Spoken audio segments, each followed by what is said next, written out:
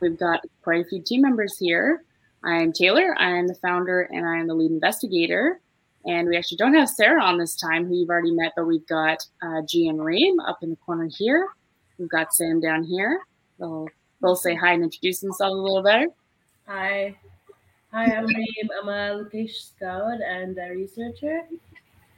Hi guys, I'm G. I'm a location scout. I do some filming and I'm part of the research as well. Hey, I'm Sam. I'm a pre-investigator, admin assistant, and base control. Yeah. Got some good stuff covered there. Everyone's got a few roles. It's super helpful. We'll do a little bit of investigating, a little bit of this, a little bit of that. Some things like before investigations, some things after. And there's a few members not here who you will meet eventually, and Kyle, who's coming in any minute now, in the next probably 10, 15 minutes, we'll see him.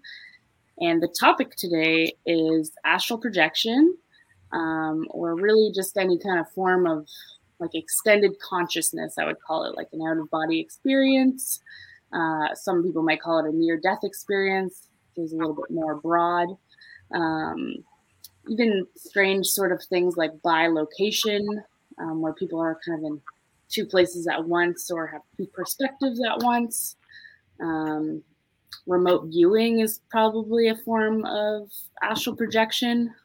More like instead of projecting your soul somewhere, you're just kind of projecting your vision, I guess. So lots of different kinds of, extended consciousness. Whether it's really like extended consciousness or not, we don't really know. There's a few different things that could maybe cause the feeling of being out of your body. Like things like medical conditions and like gravity.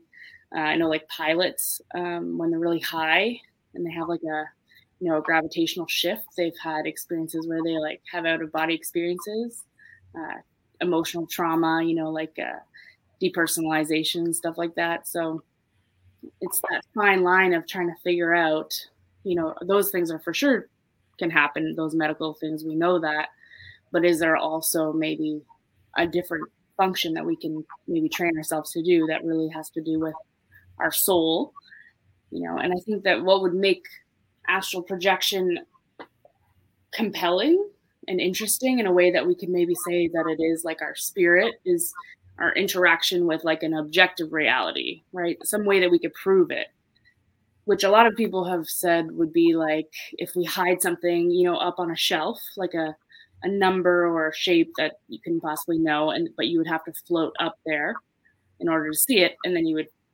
tell it back, something like that, where you could prove that you're not in like a dream world. It's not a dream, it's not a hallucination. You really did actually leave your body and interact with like the real world that everyone else experiences, right? Objective reality.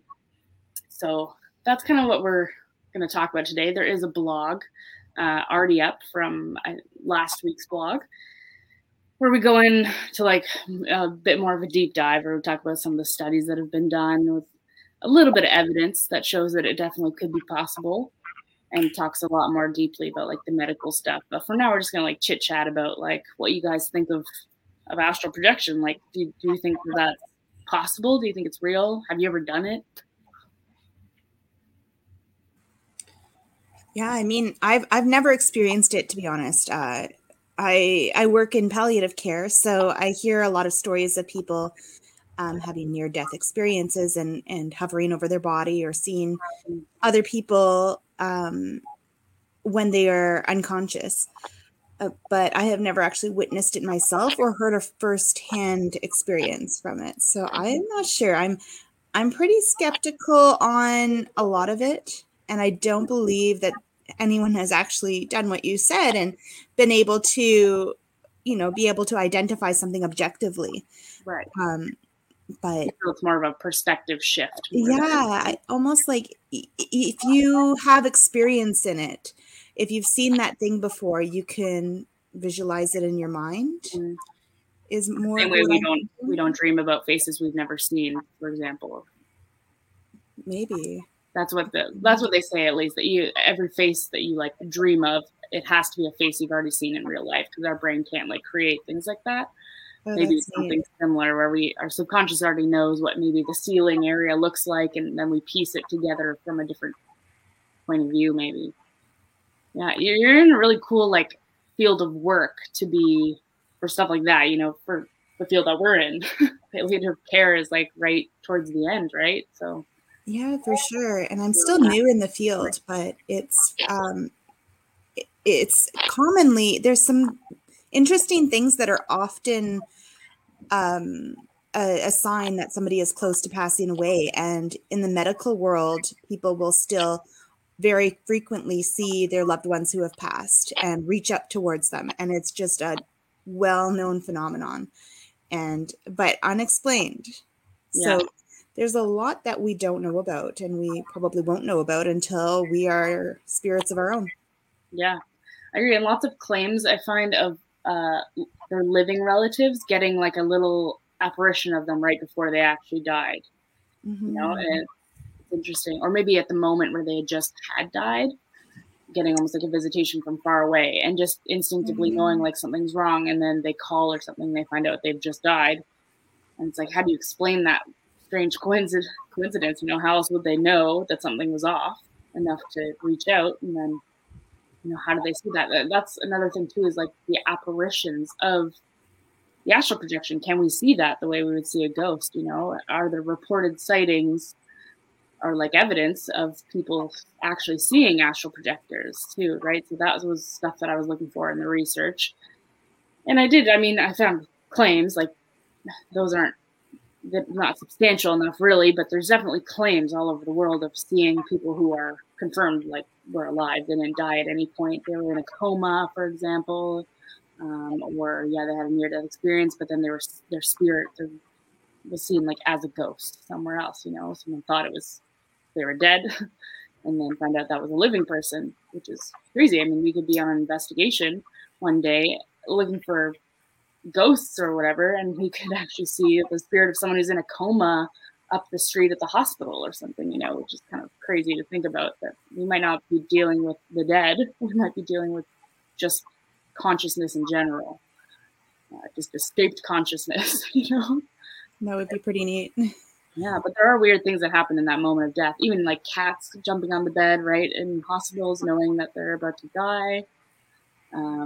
There's some really neat stories. Seeing things or talking to things that aren't there, and those, and it could be things firing off in their brains in those moments, when they're degenerating, obviously. But it's interesting to think about. It's a cool field. It's a sad field that you work in, but it's definitely fascinating to be right when they're on that precipice, right? Absolutely, yeah. Crazy. What about you guys? Do you guys believe that it's possible? Well, I don't know how related is that, but I had maybe a couple years ago incident that happened with me personally. It was with my dad, and his uncle. His was like his only uncle. He was very sick, and he was like on the bed, like just waiting for him to die. And he wasn't able really to see him because he was in a different country. So once my dad like had a chance to go and see him, literally a couple hours later after he left, like he see him and everything. And after he left, and we just got a phone call that he died. Yeah. It's not really explainable, so I don't know how.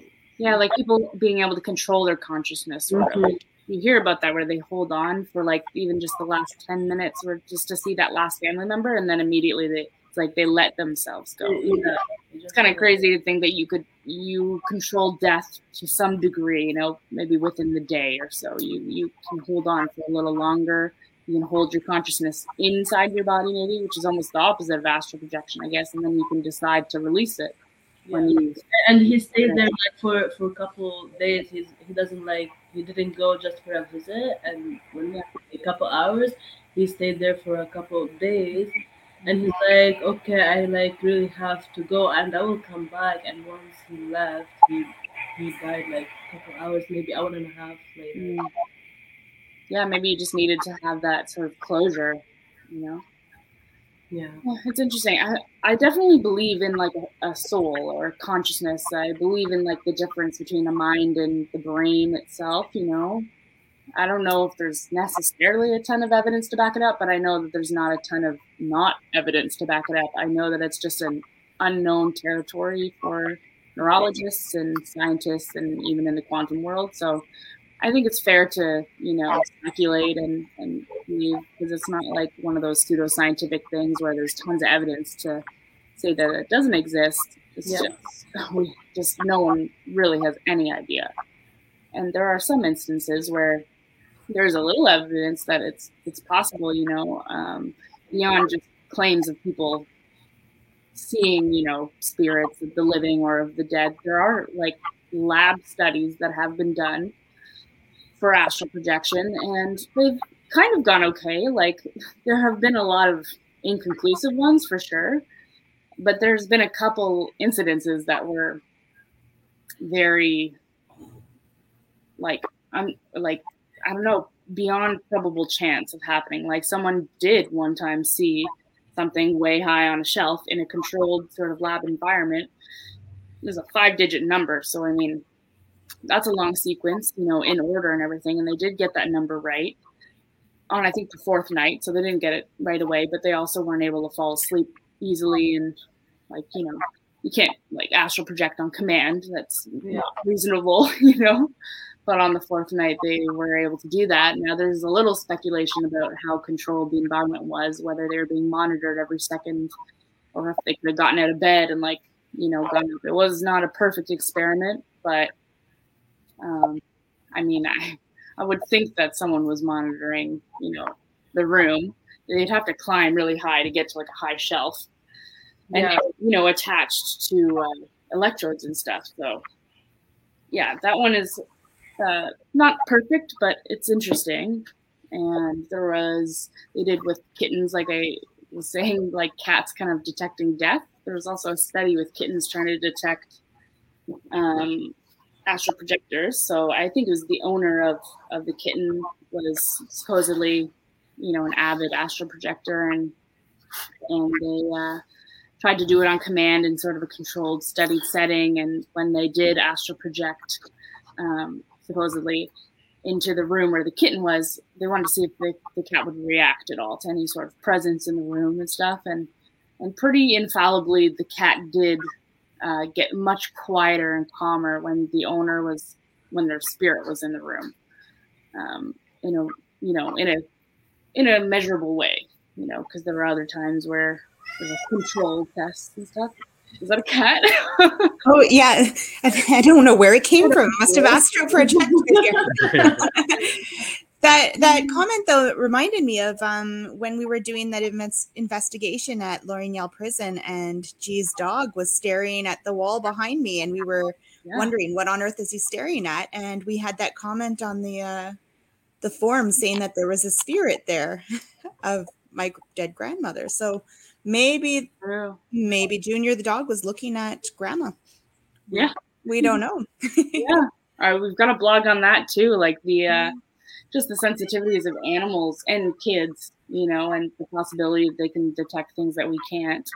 And they certainly have a different spectrum of senses than we do. It not necessarily better or worse, just different type of vision, different area of the spectrum that they can see. So I mean, it's possible that they're catching some maybe some infrared, slight UV, some things that exist in other parts of the light spectrum that we don't see. It is possible they could be seeing those things. So babies too, like, well, young kids. And then our hearing and our sight changes eventually as we get older. But yeah, or just even if it's not their physical senses, just maybe their instincts. If you think about just that they're not jaded by society and you know, the skepticism of society. They're just neutral and open. They haven't been told like, oh, that's not possible, you know, over and over again, right? So they don't really have any expectations or preconceived notions. They just exist neutrally. So maybe that openness is what allows them to sense things just more intuitively and and just have their senses more open, That's super interesting. I was having lunch with a friend this week, and he was making a comment on how I'm interested in working with children, with older people who are palliative care, and in the supernatural world. And he commented, those are all within the same line. So children are at the very beginning of life, other people are at the very end of life, and then we have that supernatural world around. So I never really thought of that before, but yeah, it's the spiritually connected areas. Yeah. Yeah, they're both reaching that line. They either just came from the line or they're just at the finishing line, Mm-hmm. Yeah, it's an interesting spot to be, or people who are sick maybe, who have like, very serious illness, probably exist to some degree on a slightly different frequency than, really vital people who are nowhere near the end of their life.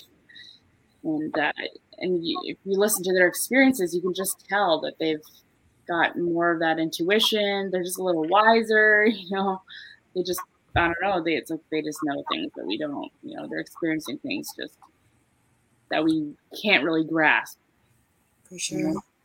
And even dogs are often thought, or have often detected, disease, or that something is wrong. And that's why we have guide dogs too, or service dogs, because they can sense things that normal people can't. And it's super so crazy. So it's super feasible for children to be able to sense something that we as adults can't understand. Yeah. Do you have any like memories from like being a small kid of things that are maybe kind of sketchy now that you're like, maybe that was a ghost or something? I was a weird kid, so I don't know what was real and what wasn't. I went through a vampire stage, and oh my goodness.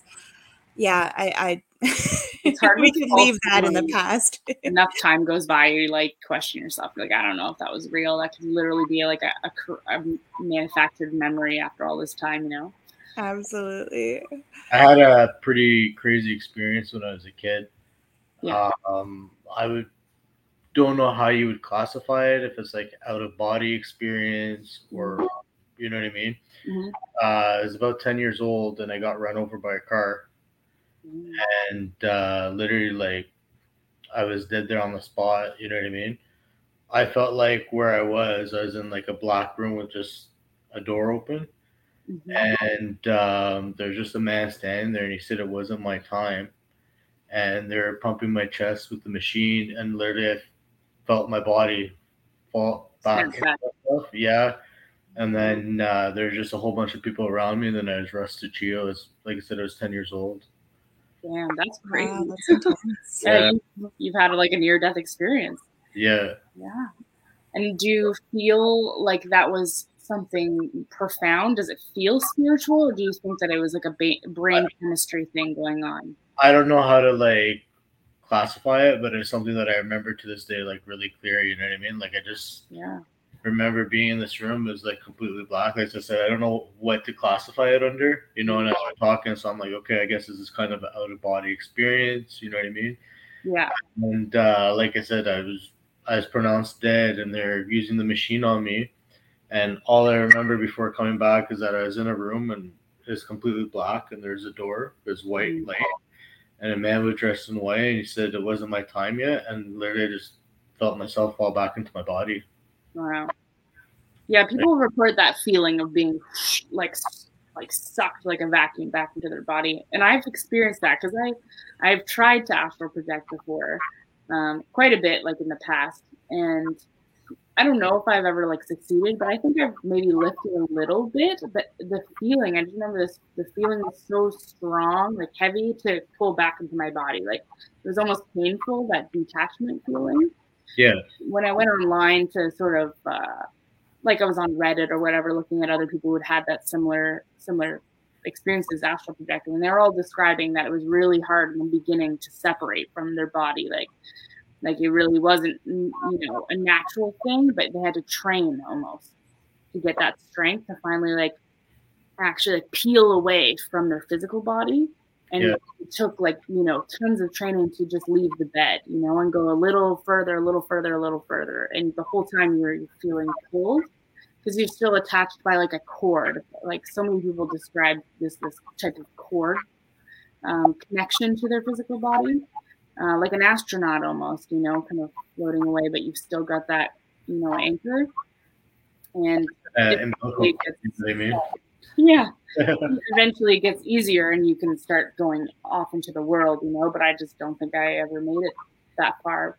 You're in such a like a fragile state of mind too, because you have to be like, almost asleep. Like your body kind of has to be asleep, but your mind has to be awake. And so you just push it too hard, you wake up, you know, or not hard enough, you fall asleep. And so it's really hard to actually like be lucid and training something, you know, in that time, while not just going over the edge one way or another. And it's also hard to know if it was real because you are partially asleep. And it easily kind of mimics what a sleep paralysis could look like, except less, you know, scary. But people definitely do see, you know, figures and stuff sometimes when they astral project. So then you have to wonder, well, is it sleep paralysis demons? You know, it's this thing that your brain is doing because you're literally half dreaming. Or is it that they've actually entered some sort of astral dimension where ghosts and other dimensional beings live, and those are actual dangerous or not dangerous, like entities, you know, objective other entities that aren't a figment of their imagination, basically, you know? Now, has there ever been any videos of like people doing it, recording for a span of 12 hours of someone trying to do this and like what their body does or anything, or you haven't seen anything like that? People have definitely tried to, so there were a couple experiments. Someone tried to measure the weight of the soul. There was like a movie made about this, like a Hollywood movie. This was a very famous experiment, but it was a kind of old experiment, and so it wasn't done super great. It didn't have the best technology. They didn't have the scientific method really down. There were some flawed aspects, but they did think that the soul measured 21 grams. So he basically measured, you know, a person on a measured bed, like it had a weight, like a scale. And right before they died, I think they did it with dogs too. And at the moment of death, hi Kyle. Hello. Sorry that I'm my tardiness here. Oh, that's okay. That's all right. Yeah. We'll let everyone know you're going to pop in a little later. Yeah. Yeah, we're just. I'm just talking about a study that was done to try to measure the soul. Mm-hmm. I think this was in like the early-ish 1900s, but yeah. So they measured these people right at before the moment of death, and then the moment that they died. They were obviously already dying naturally. Right. Actually, the dogs weren't. I think they've like killed the dogs, but it was a long time ago. Things weren't cool back then, but that's what yeah. So I was listening to you backstage. And you're right. So like soul is the energy, right? Basically, and so the second law of thermodynamics is you cannot destroy energy. It could change forms, but you cannot. You cannot make it can't come out of nothing, you know, or disappear, though it just changes states, right? Which you know is a huge factor that leads me to believe that there could be, you know, consciousness, because we do have our atoms vibrate. Like we have energy for sure. We have thermal energy, you know, we have electric energy and magnetic energy to us. That energy, like it has to go somewhere. When your corporal being starts to rot away and stuff, there's still pent up energy from all the vibration that was happening, you know, from your cells when they were alive. It has to go somewhere. But that's what this study was. They were trying to measure it the moment it left to see what the difference of weight would be, to see what it might weigh. And he got 21 grams, but he did it a few times, like I said, with some dogs, with some humans, and it varied.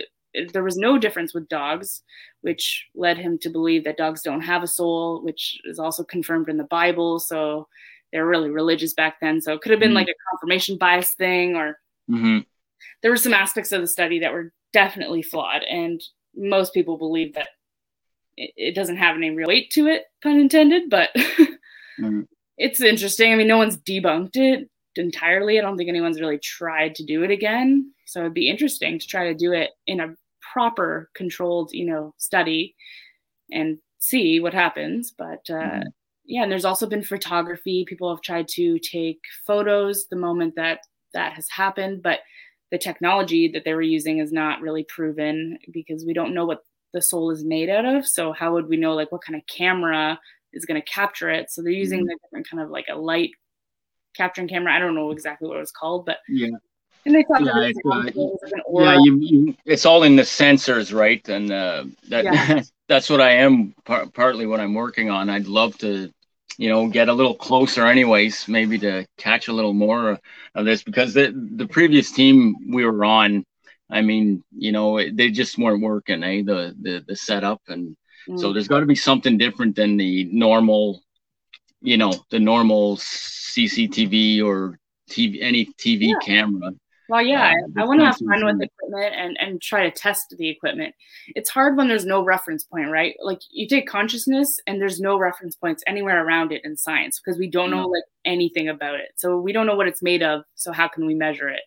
We don't know what kind of machines to make to measure it because we don't know what function they need. Like when you're just missing a long bridge to something and you're trying to study the thing at the other end of the bridge without the bridge, it's like we are missing so many pieces to get there that it's almost impossible to properly prove anything, how do we measure it if we don't know what it is, right? It's the same as spirits. So I mean, that's why what we do is just the elimination method.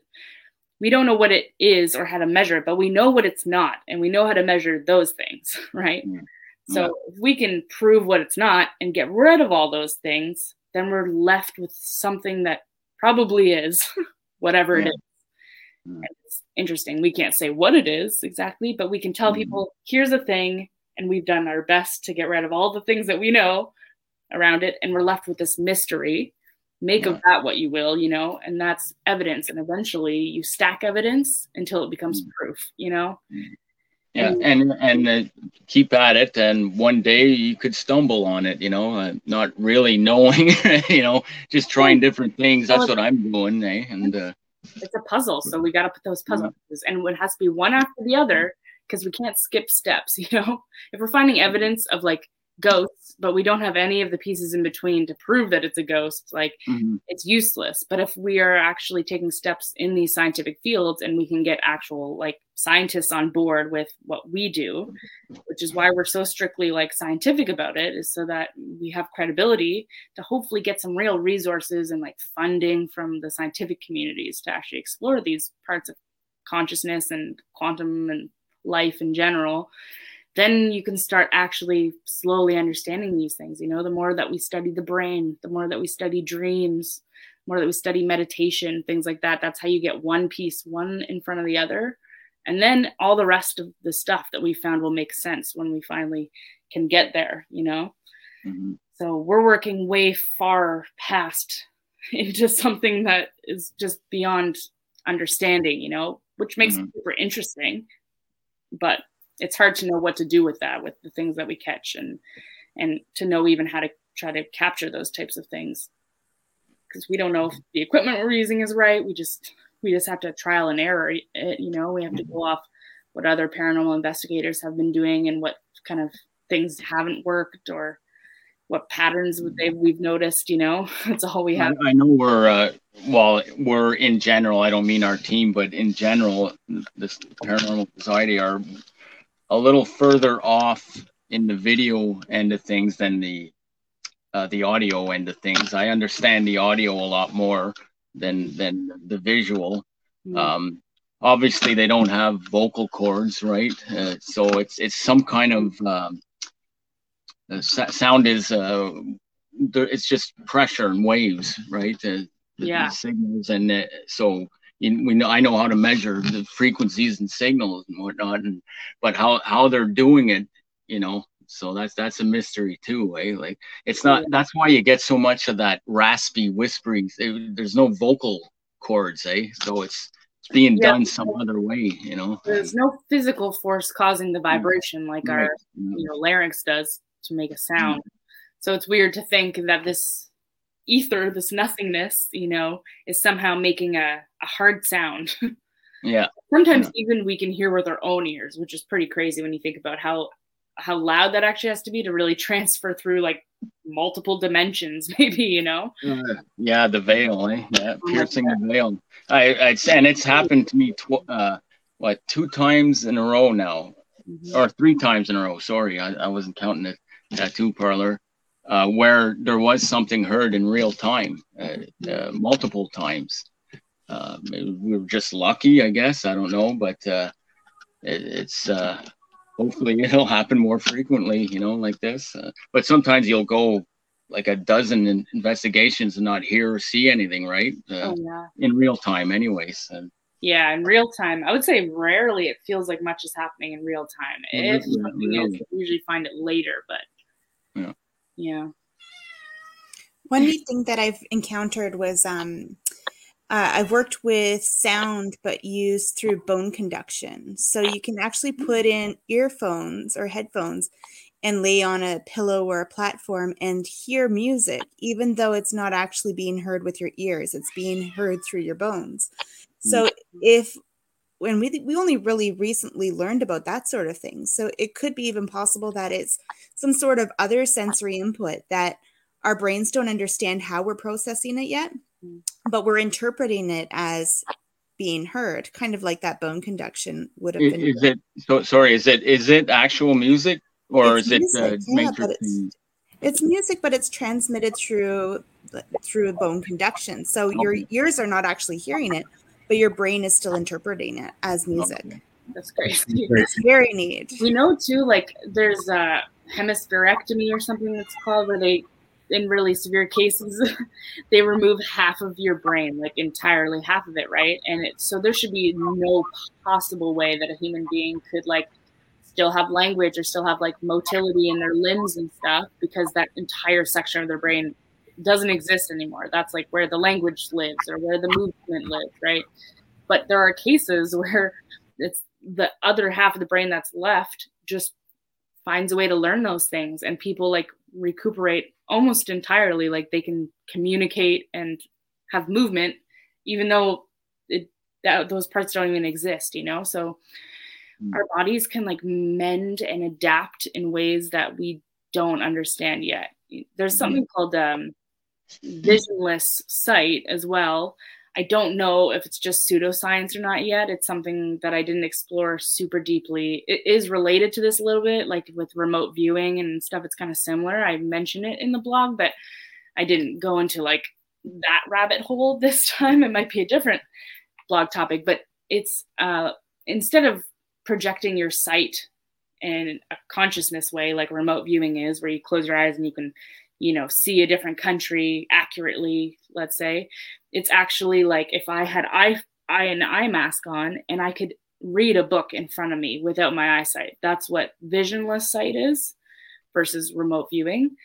And some people claim to be able to do that. There's entire organizations that have these like clubs basically of just people that train to do this. They have like, these intense eye masks. I actually have one. It's got like a little bit of a indentation where the eyes are, so it really is quite black, and it's all sealed around here with spongy, so zero light gets in. It's completely dark, and people apparently over time train themselves to sort of project their consciousness out and just interpret things with their soul basically, and it goes back and tells the brain what it saw basically. It is like remote viewing, but I mean, you can do it with the stuff that's right in front of you, and blind people could potentially, learn to see with other eyes. But that sounds stretched, because I feel like we'd already be doing that if that was possible. So I don't know how. Is it tailored like a heavy mask, or like what's the mask consist of? Like, yeah, I can show you actually. It's pretty close beside me. Right back.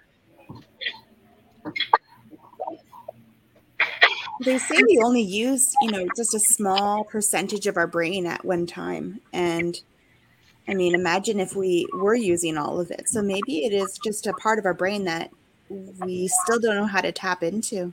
It's like that. I don't know if you ever seen that movie, Sam, where the girl, she's in a foreign country and they got like this drug to use the full capacity. What is it called? There's a few like that. Is it Lucy or like there's Lucy? That's the one, Lucy. Yeah.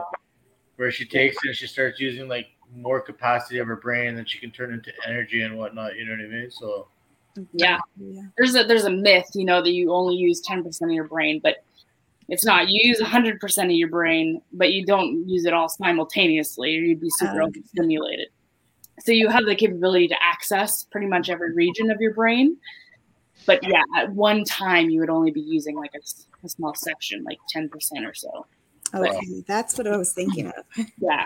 So a movie about that, the remote viewing, Taylor, the U.S. Army even, not only the U.S. Army, but the men who stare at goats, right? Yeah. So that's a good one. Like that was a real thing, you know. They brought in people who had that ability, and they trained them, you know, to spy more or less.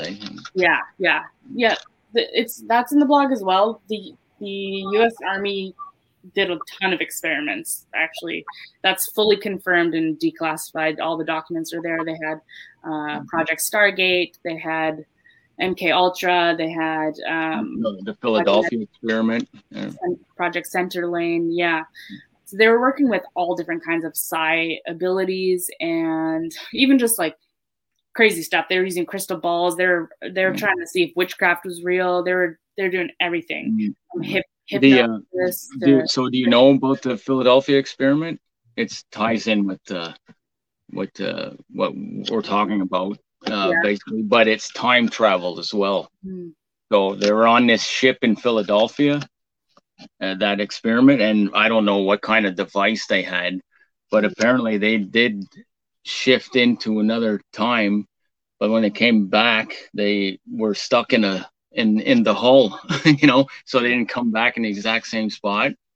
I heard something about a boat, how they had a big ship and they tried to time travel or something with it. Yes, the battle. A lot of crazy stuff. And whatever, hard to say if any of it was successful. Well, the guys that weren't killed, I guess, they did say briefly seen some other realm or time, you know, like they swear by it, but who knows? Maybe it just did something to their, you know, region of their brain where it was a dreaming thing, or I don't know. But they swear by it. The government's been doing those studies now for probably close to 80 years. And I mean, if it didn't work, they wouldn't still be investing in it. But they currently have $4 million still in the U.S. Army still has $4 million invested in bioenergy and Reiki, acupuncture. So a lot of these metaphysical, like naturopathic types of areas are being studied with a good amount of money, like a good amount of budget. So I don't think that's the ones we just know about, right? True. Yeah. Yeah.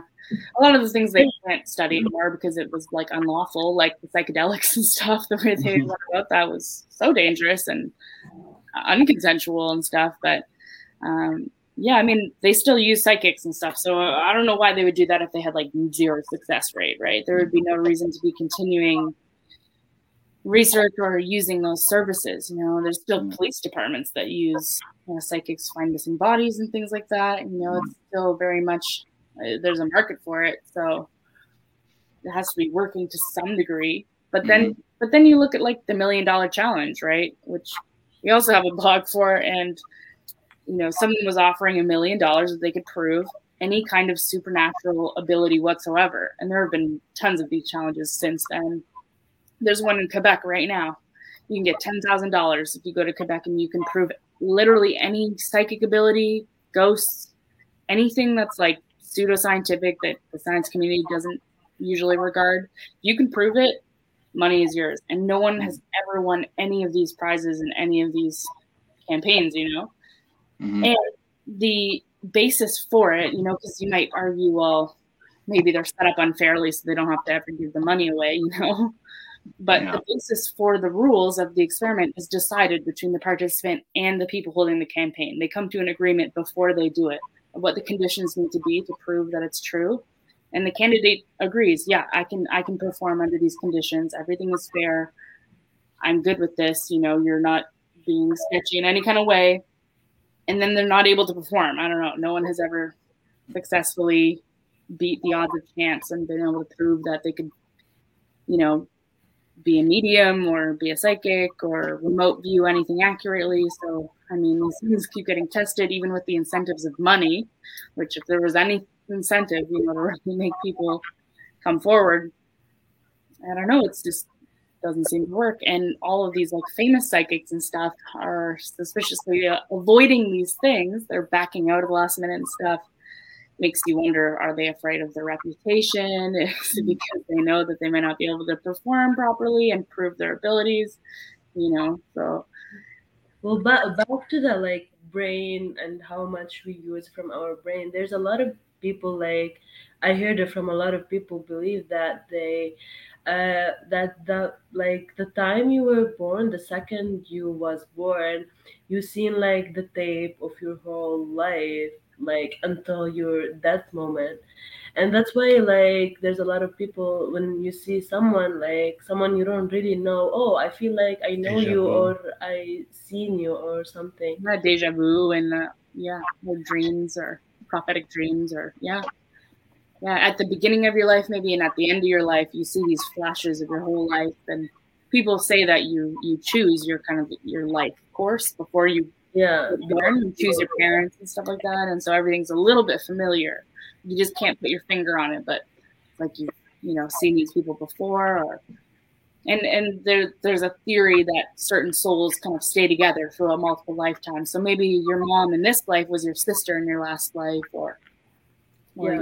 your husband, or like anything, and you carry this sort of tribe with you, this collective of souls, and then you meet acquaintances that are new souls and stuff along the way, but there are certain, and that those are like soulmates, that's maybe why you feel really connected to these people, or their family, and you're already just together from birth, but sometimes you just have that familiar feeling. Who knows? Yeah. So it's kind of like balls of energy that gravitate to each other, right? And yeah. You think about laws of attraction too. Yeah, it could be just these traveling.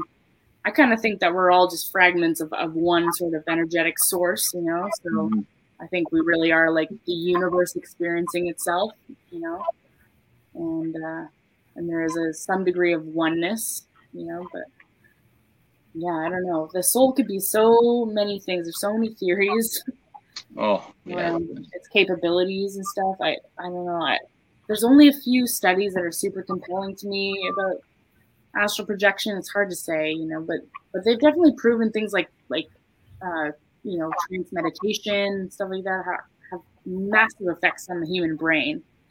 So also not that crazy to think, if you're really meditating for a long time and activating those larger parts of your brain, that you can't maybe access information or things from a different timeline, because time is all happening simultaneously.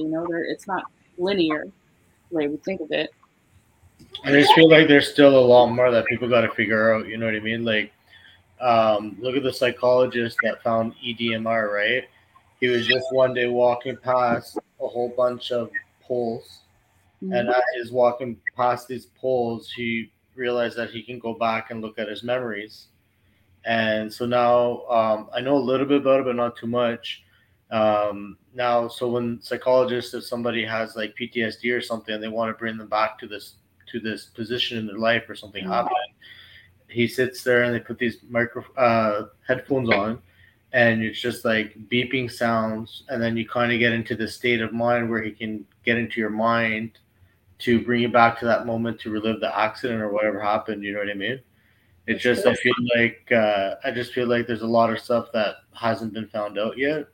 But like this guy here, like if you have a chance to look up EDMR and how the person found it out, and this psychologist was just walking by these poles, and then he figured out to do a couple of sounds and stuff to trigger the brain to go into different parts of it. You know what I mean? So that's crazy. There's the brain is the brain and the ocean are the two things that we know nothing about. Like pretty much nothing, That's great. Yeah, it makes sense that you could trigger something with the same sort of condition to jump back somewhere.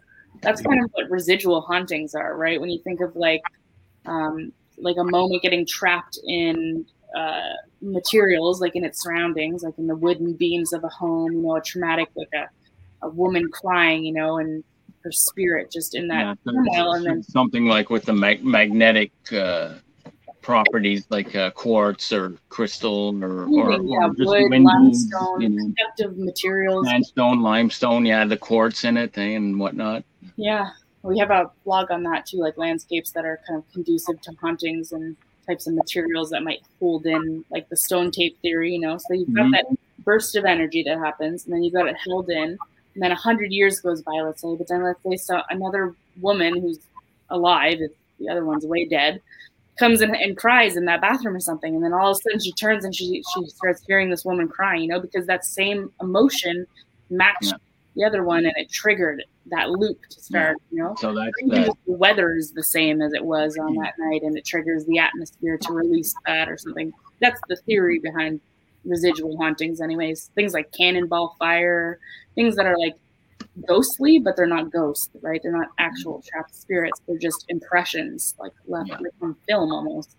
Yeah, it's just like a cassette turned into a film, VHS, whatever, right? And, it's just a time loop. You're just watching a moment, or a snapshot, like soldiers marching, right? And you could try and wave at the ghost or something, and they're going to walk right through you, right? They're not interactive. They're not intelligent. There's no actual consciousness there. You're seeing like a mirage that used to exist, right? Kind of in between worlds. It's more like time travel, I would say, than it is like a ghost. Yeah, well, it's like watching an old movie, really. Right? Yeah. It's they're not really there, but they're on tape, Even footsteps. I mean, it could be any kind of sound or a loud sound or a traumatic moment. Theoretically, there are claims of those types of things happening. And that's sort of what we go on. We could find the trigger to how to do that, like without a human doing it, like mechanically or electronically, whatever. I'm going along the lines of high-powered lasers, and so there's. I'm not going to get into that today, but that's one of the more extreme things I'm looking into. Yeah, I would mess with like magnetic fields a bit, try to, see if that does anything. Weather, temperature. We have no idea what could possibly trigger like a moment. But there are probably multiple things. Millionaires, so work on that.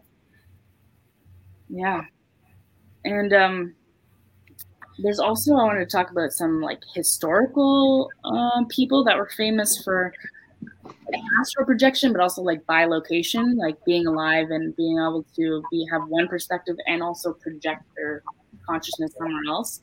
There was like a woman named Yvonne Aimé de Jesus. She was a nun, and she was in jail. I can't remember why, but she was in prison, and she apparently escaped prison by basically astral projecting out of it. And someone even saw, I think it was her son, saw her apparition at the same time at home, far away from the prison.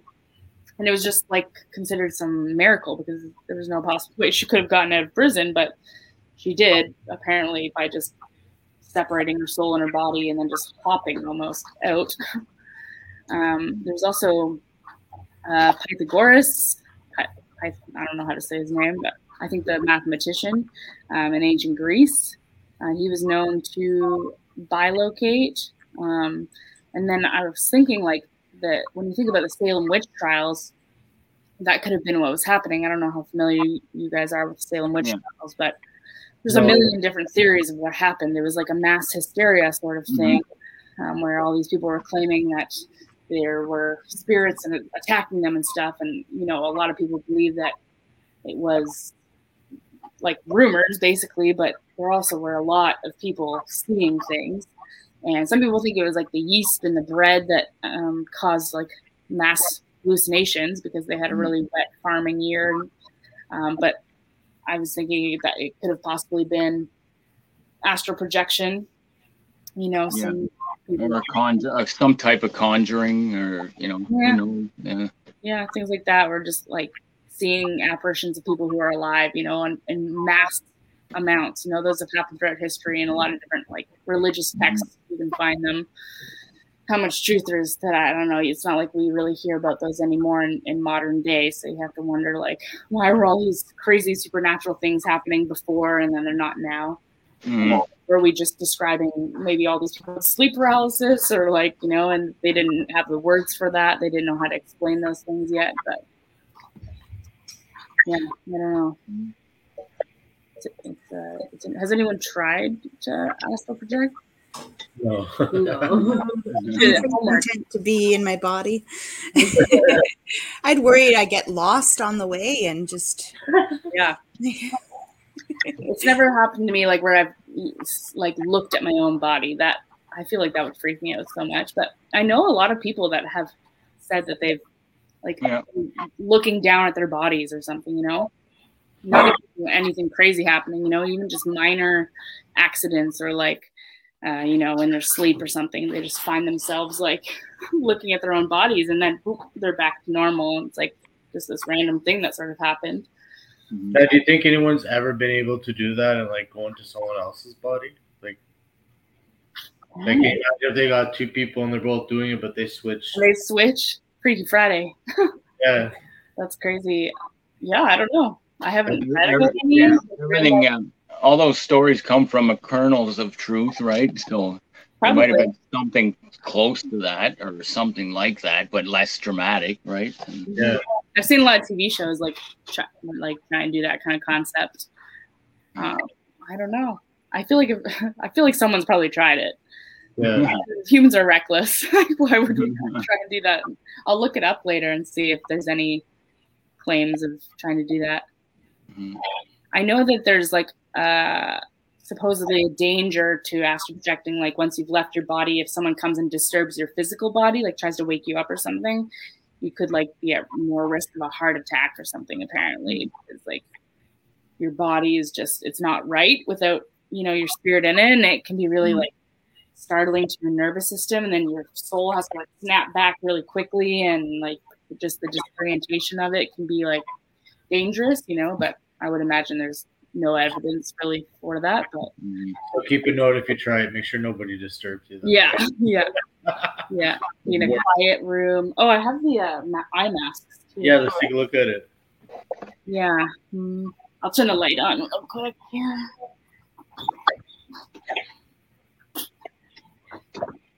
It's very comfy, actually. I mean, I highly suggest it if you wear eye masks while you sleep, because I hate the light. I'm like a vampire, but what Reem needs. As soon as the light hits, she's like, ah. Yeah. So I don't know if you can see that there's like a divot. This kind of looks like a little tiny bra.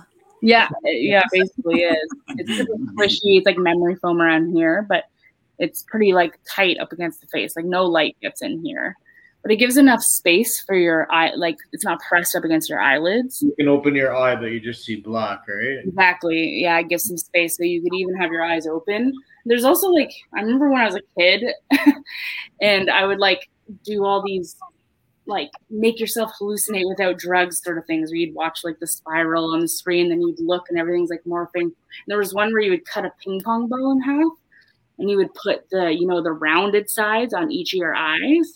And then you'd put like an FM radio just to white noise. And then apparently you would like hallucinate after a while, because I guess just the cup, like the concaveness of darkness, it's just, there's zero stimulation. It creates just a darker than dark, you know?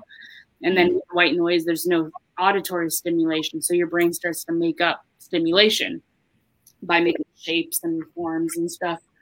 So I don't know if, you know, that might be the concept behind this, except that somehow instead of seeing made up shapes, maybe you start to see real things in the real world.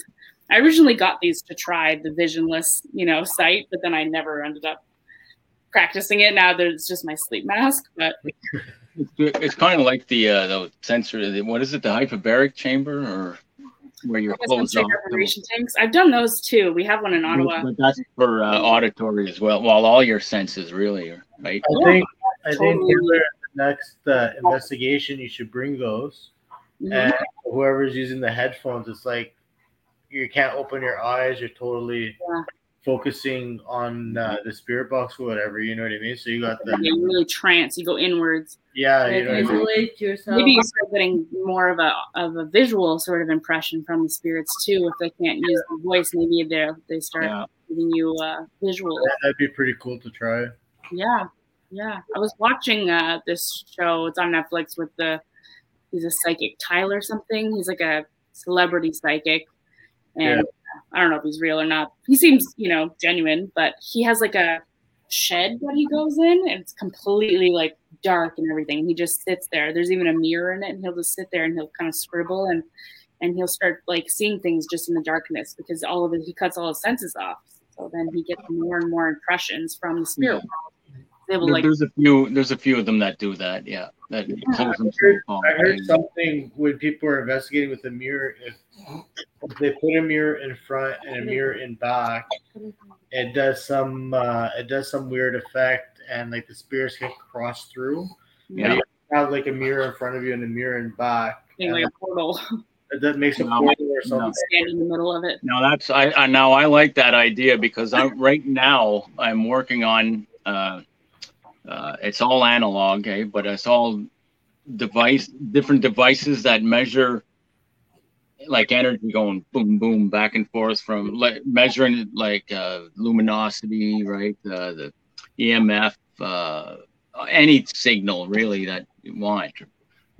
I like that. If we do an experiment like that, I think it'd be pretty cool. Like if we this too, it's a really good idea. You know what I mean? Yeah. And you could catch something going through both mirrors or something. Yeah.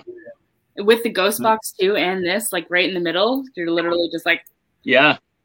Sounds a little terrifying, I'll be honest. Yeah, you're like, I'm not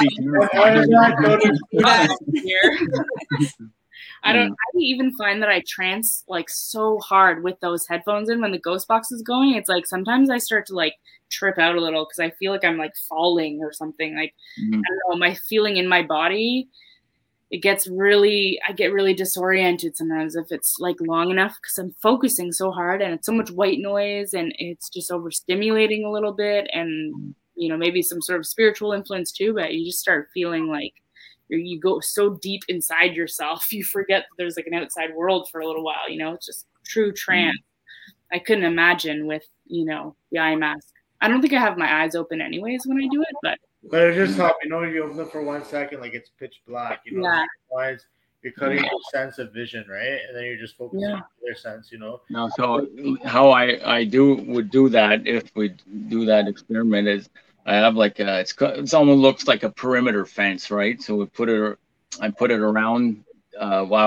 If there's 2 mirrors, I put it around 2 mirrors, right?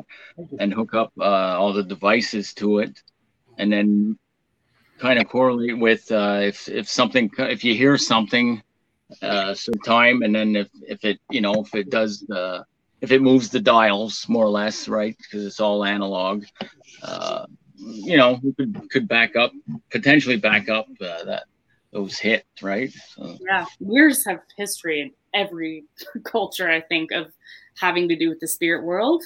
And even though we do things scientifically here, part of the job is exploring all these theoretical things, even if they sound crazy or they sound totally fictional, that's the job. We're working with theories here. Like we have nothing else to work with, as long as we conduct them in a scientific way, as long as we test that equipment in different ways, trying to get it to be faulty, trying to see if we can stump it, trying to make sure it, works.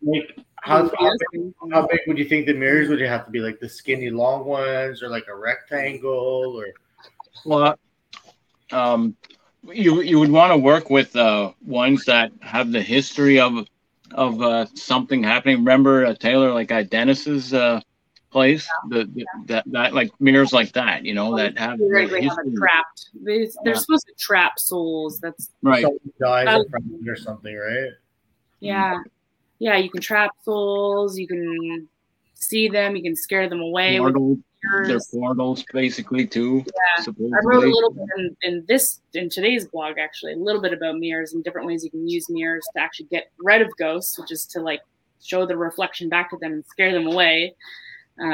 Like masks, things like that are used to like scare demons away, but using one of them. But you could they're also portals for spirits, kind of bit of both sides. But yeah, I would love to explore mirrors because I have had personal experiences with mirrors, and they've got so much folklore. I'd be interested in testing them. We get a real silver mirror, like a brass one, and something with maybe history to it, ideally. So right. So Well, you only need history with one of them, right? So, because the second one we could have our own, like you said, like an old silver style mirror, and then put it behind you, Yeah.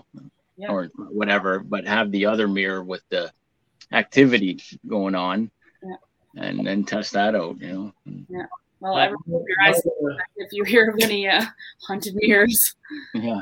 One of the ghost hunting shows I watch, they took a mirror and they blacked it out. Mm-hmm. And they said it's supposed to open up a portal for the spirits to come through or something with a blackout mirror. I don't know if it's real or whatnot. But they took this mirror and they blacked it out and they put a triangle on the back of it and a whole bunch of stuff. And they're trying to get the spirit to come out to see if it'd be active in the building. You know what I mean? It sounds like they did some sort of sigil thing with like an intention. They used some sort of symbol or whatever. But it's weird because the blacking out, like that's usually to stop spirits. Like people cover mirrors, right, with sheets and stuff. Yeah. And that's to keep spirits in them, like the opposite of a portal. So it's interesting that they blacked it out, because I would imagine it would have the opposite effect, but maybe it's different. Like the way that they did it, it's a different thing. It's a new show on Discovery. I don't know if you've seen it. It's like this lady, she buys this town, and all these buildings are from a whole bunch of different places, and essentially it's all haunted, but the objects attract her to these weird buildings that she buys, and she's putting all in the places. So it's a pretty interesting show. Cool concept, like a whole ghost town to yourself. Yeah. Literally, she's got like 100 acres and like 10 buildings, and damn. Yeah. And I think there's something wrong with the lady as well, because like she's living there and she doesn't want to leave. Yeah. Sometimes that's what happens with, like, if you got a strong spiritual, attachment. It's like you're not all in reality. You become drawn to these things, and it's almost like they're living vicariously through you a little bit. You're kind of like partially possessed a little, you're a little off. Feel connected to them, and like you want to spend more time with them. It's not the natural instinct that I think a person would have. Most people would try and run away, but sometimes you get in too deep, they get into your head, and you start to form this weird connection. Well, kind of like a cat lady, but she collects spirits instead of cats. Yeah. Who knows what happened in her life to lead her to this? This could be all of our futures. A couple wrong. I don't know if you guys seen any of the when we did the tattoo parlor. Josh, he was asked by a psychic on, well, ours or mine, I should say, psychic online, during the live show, if he wanted to get rid of his attachments, and he said no. Yeah, it's the same with Aaron Goodwin from Ghost Adventures. Yeah. He's basically said that he's doing like an experiment of just seeing how long he can go in all these like messed up places, not having spirit cleansing. So he's never been cleansed of anything the whole time they've been doing this, going to all these places, and he's just gathering, like he's just collecting the energy. And at this point I think that he just doesn't really want to. You just become part of it in a really weird way. You can't extrapolate it. Kyle and I kind of saw that. Can't get too specific, but with the experience that we had where someone that we know was being affected, like their personality was being affected in like a really weird way. They didn't want to leave the building. We knew we had to get them to leave the building. That's what we had seen on all the shows. At least that was the only thing we could think of to fix this, was to get them off the property. And because it had been going on for hours, and like, okay, enough. This person's like not well anymore, and like we've documented things, but now we have to like try to help them and trying to get them off the property, and they didn't want to. They wanted to stay in the house, even though something that go ahead. Something that to add to that is what we were talking about, mirrors. Remember the mirrors? He was staring into those mirrors for hours looking for something, or that there's something in the mirrors, and we all have to look in the mirrors. And he said when he looked in them, we asked him, like, when you look in the mirrors, what do you see? And he was like, my eyes are black. I don't know. There were like a million mirrors in this place. Like, it was super weird.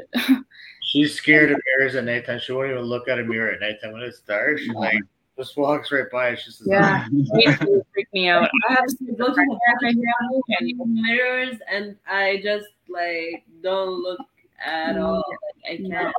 I think it was Sarah who was saying she's So scared. killed by mirrors. We'll have some people not part of these experiments. I think that's okay. Is anybody afraid of dolls? Those, you know how some people are afraid of dolls. Yeah, no, I'm fine with dolls. I would love to have like any experience with a doll. One time, like Okay. there was a haunted doll, and I held it like the whole time during an investigation, but Yeah. Nothing. Because